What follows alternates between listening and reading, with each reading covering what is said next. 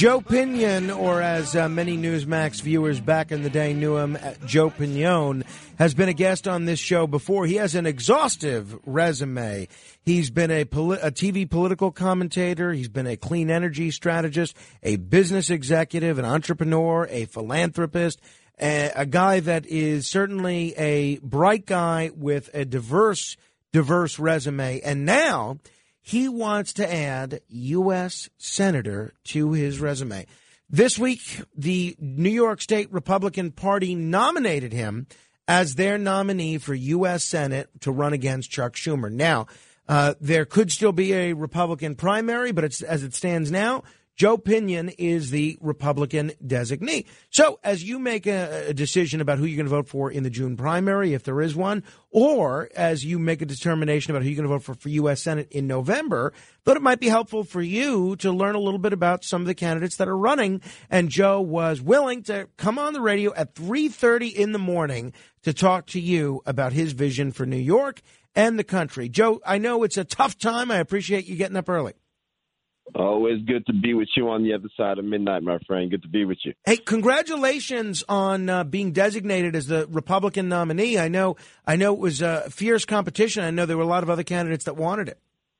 Well, look, at the end of the day, what makes America special is the fact that any person can choose to put their hat in the ring. I respect and appreciate the others who endeavor to make sure that we could all be united in one thing, making sure that the people of New York have a chance to have a choice for the first time in 24 years. I am humbled by the fact that the committee members placed their faith in my hands. I placed my heart in theirs and in the people of New York State to say that our time is now to build a New York that works for every New Yorker, to rebuild an America that works for every American, and for the 12 million children living in poverty, to the fact that we have runaway inflation, taking seniors on fixed incomes and putting them on their knees. We've certainly got work to do. So, Joe, this is, I think, the first time a lot of people are hearing about you. Give us, in a nutshell, I know you've not held elective office before, although you've been involved in politics and public policy for a long time. What have you done professionally in your career? How do you make money? Well, look, obviously I was most recently the host of Saturday Agenda on Newsmax every Saturday from 1 to 3 talking about global affairs. But I wasn't born on television. I was born in Yonkers, New York, a lifelong New Yorker, went to Colgate University, played football there. But in my professional life, most actively was engaged in nonprofit healthcare, specifically in trying to augment the healthcare services provided by a nonprofit healthcare organization to engage in youth development. I was able to help spearhead and execute a bridge grant program providing recurring relief to matriculating high school students who needed just a little bit of extra resources to be able to go on to college, to be able to stay regularly involved and enrolled in college on a more consistent basis.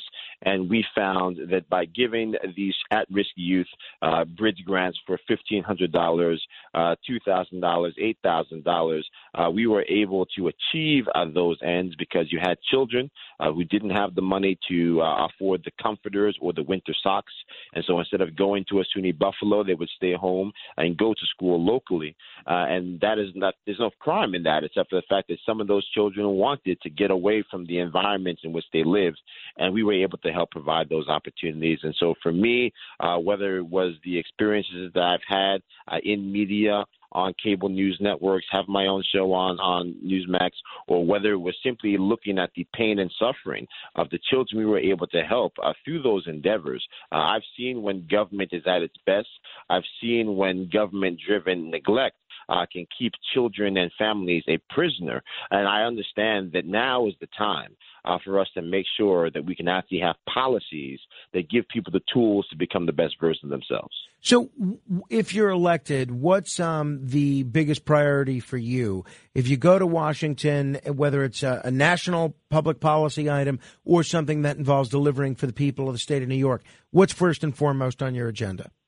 Well, I think overall, there's so many things that we need to fix, but I think first and foremost, if we can embed into all of our public policy that the government can no longer be held to a lower standard than we hold the private sector. That has various applications. If you look at something as basic as public housing, the largest slumlord in America today is not a millionaire or a billionaire. It's New York City public housing, $40 billion behind in repairs that do not turn public housing in America into the Taj Mahal, but rather ensure that people do not get rained on while they sleep or make sure that the air they breathe doesn't kill them. We've got children living in apartments with lead in the paint, in the air vents. We've got individuals at the height of this breakdown. We had 40,000 elevators in New York City public housing that didn't work. This is an infrastructure that holds over 500,000 souls. And so if I was a private person who owned over 500,000 souls in my responsibility, in my care, and we had these levels of conditions, we would be in prison and set the fact that we're in government, and so we do not have those problems. So I think that is one area we can have a broad impact. But another one I think is something as basic as public safety. We have seen the insanity of policies like cashless bail, of defund the police. 2021 was the deadliest year to wear a badge in recorded history because we had police officers that effectively were prey due to the priorities of politicians who elevated the needs of the criminal above the lawful citizens of this country. So Chuck Schumer was supposed to be the adult in the room to beat back the bad ideas. Instead, he put his head in the sand because he was more concerned about a primary than the public good. And so we have to make sure that we deal with this issue with the fierce urgency of now. In New York City in particular, we had shootings up 90%, homicide up 30%. Nationwide, we saw 12 U.S. cities hit all-time highs due to homicide. And it wasn't just because the American people became more homicidally inclined. It's because the policies allowed the lawless to run roughshod over the lawful. So we've got work to do, certainly, but I think no matter how you slice it, whether you're left of Bernie Sanders, whether you're right of Donald Trump, Chuck Schumer's fingerprints are on much of what has gone wrong in society today, and we endeavor to make sure that in this election we get a fresh start to build an America that works for every single American. If people are just tuning in, we're talking with Joe Pinion. He is a Republican running for U.S. Senate. He was nominated by the New York State Republican Party to run against Chuck Schumer. By the way, Chuck Schumer is welcome to come on this show and offer his vision for the country and for the state of New York, as are any of the other candidates that end up running for this seat. If you want to learn more about Joe Pinion's candidacy, you can go to the website joepinion.com. That's PINION.com. Joe, obviously, I think most people know that New York is a blue state, and it's tough for a Republican under any circumstances. Now, Chuck Schumer specifically, he has demonstrated since he was 24 years old a pretty unblemished record of electoral success. He has been in office literally since he was 24 years old. He has never lost a primary. He has never lost a general election. Why do you think that you might be the guy to beat him finally? Or do you think this is more about giving the voters a choice or bringing different ideas to the forefront? What's your candidacy about? Is it about raising different ideas and raising awareness for different policy positions? Or do you think you could actually beat Chuck Schumer? Well, to be clear, I didn't quit my job to finish second place. I had a very comfortable position, but sometimes in life you have to be willing to make yourself uncomfortable in order to take that most essential second step. And for me, that step is making sure that the values I have spent my life fighting for remain to have a vibrant place in American life today, and ensuring that New Yorkers do have a chance to have a choice. This is not a vanity exercise. We know Chuck Schumer can be beaten. That's not just my opinion. That is the opinion of the voters. When you look at Siena College polling that tells you that Chuck Schumer has not had success with independents north of 37% since April. He's polling at 46%, according to Siena College, with the entire electorate today. He's only been over 50% once in the last 3 months. So any way you slice it, When you're somebody who's been in the United States Senate for 24 years, somebody who's been in Congress for 42 years, someone who's been in government since the day they walked off of a law school campus for 48 years, the question people must ask, and the thesis for our campaign has been, if you are unhappy with the world as it is today, how in the world can you keep voting for the architects who built it? Chuck Schumer is the greatest architect in American politics today. He is responsible for the policies under which our life is governed. And so if you don't think that paying over $10 for a rotisserie chicken is a good idea, then certainly Chuck Schumer has to go. If you do not understand how we built a world where $5 on pump 4 can no longer get you home at night, then Chuck Schumer cannot be allowed to stay. He is responsible for the policies that have Americans spending $400 million a day on fuel additionally versus where we were a year ago. He is responsible for the policies that make sure that we have Americans who simply walk into diners to be greeted with signs that say chicken wings are going to cost $17 because while he says he brings home the bacon, the average American family can't afford the ham at the deli. And you have seniors who just got the largest increase from Social Security in a generation, who watched that increase be wiped out due to the runaway printing of money to deal with a virus of foreign origin for which we have yet to hold them accountable. All of these are policies are rooted in the fact that we have a man that maybe once did want to do right by the people, but now is more concerned with keeping power than empowering those people who have placed their trust in his hand and who are now struggling with the fact that our working class state has not nearly enough working class opportunities to sustain prosperity for the American families that call the great state of New York home. Do you think that you happen to be the GOP has historically been viewed as a party that appeals primarily to older white men? We have a very diverse New York State Republican ticket at the moment. The lieutenant governor happens to be a female. The candidate for controller happens to be Hispanic. You're African American. Do you think your candidacy and the candidacy of other women and minorities by the New York State Republican Party represents sort of a new era in terms of Republican focus and Republican outreach to groups that historically haven't identified with the GOP? Well, look. I mean, to me, at the end of the day, I was a black American when I was born. I'll be a black American when I die, and I've been a Republican since I was a teenager. But I don't profess to speak for every single Republican that has ever lived, nor do I profess to represent the will of every single person who looks like me. But what I do believe is that inclusion matters, and giving people a chance to have a choice matters. And I think for me, I'm humbled by the fact that I became the first individual who was a black person in the history of New York State to be the designated nominee for U.S. Senate by either major party. That includes the Democrats as well.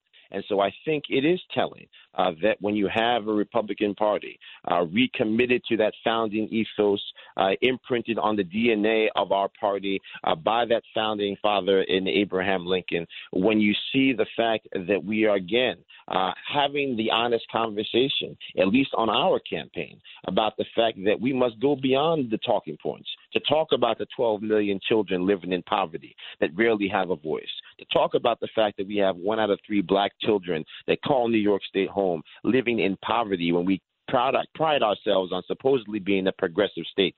3 out of 5 black children in the Bronx struggling with the ravages of poverty. We are doing nothing about it.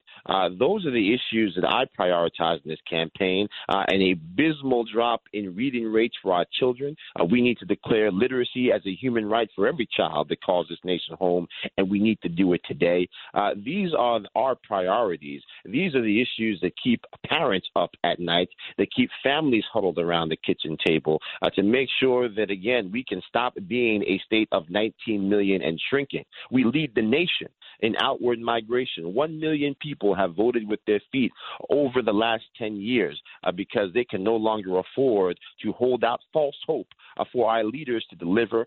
We need to get past false hope. We need to get to the unwavering reality of unshakable faith in our neighbors, faith in our values, faith in our nation again, that we will have leadership that puts the needs of the people first. Joe, and we'll have you back throughout the campaign to monitor your candidacy and to follow everything that you're doing. But there's a lot of people in this state, they just really don't care for Donald Trump. It's evidenced in the fact that he got less than 40% of the vote when he ran for re-election.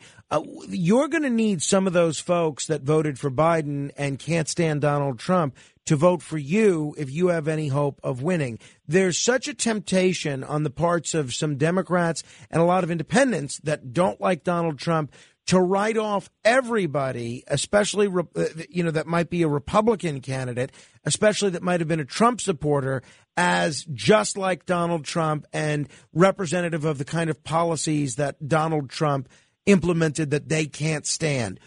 Is there anything in your candidacy, anything in your policy portfolio that you can point to that somebody that doesn't like Donald Trump might sort of give you a second look over? No, I think we just talked about a lot of those things. Again, our quest in this election is a moral quest, not a political one. When you talk about the fact that we are committed intrinsically to saying our fight is not left versus right. It is simply right versus wrong. And we've had too much wrong that has occurred on the watch of the Senate Majority Leader, the senior senator for our state. When we talk about the fact that we have people on the far left who want to earnestly have a conversation about canceling the college debt. I remind people all the time, the man hiding behind the cancel the college debt mask is the same person who voted to give the banks the protections they asked for to keep you a prisoner of that debt for the rest of your natural life.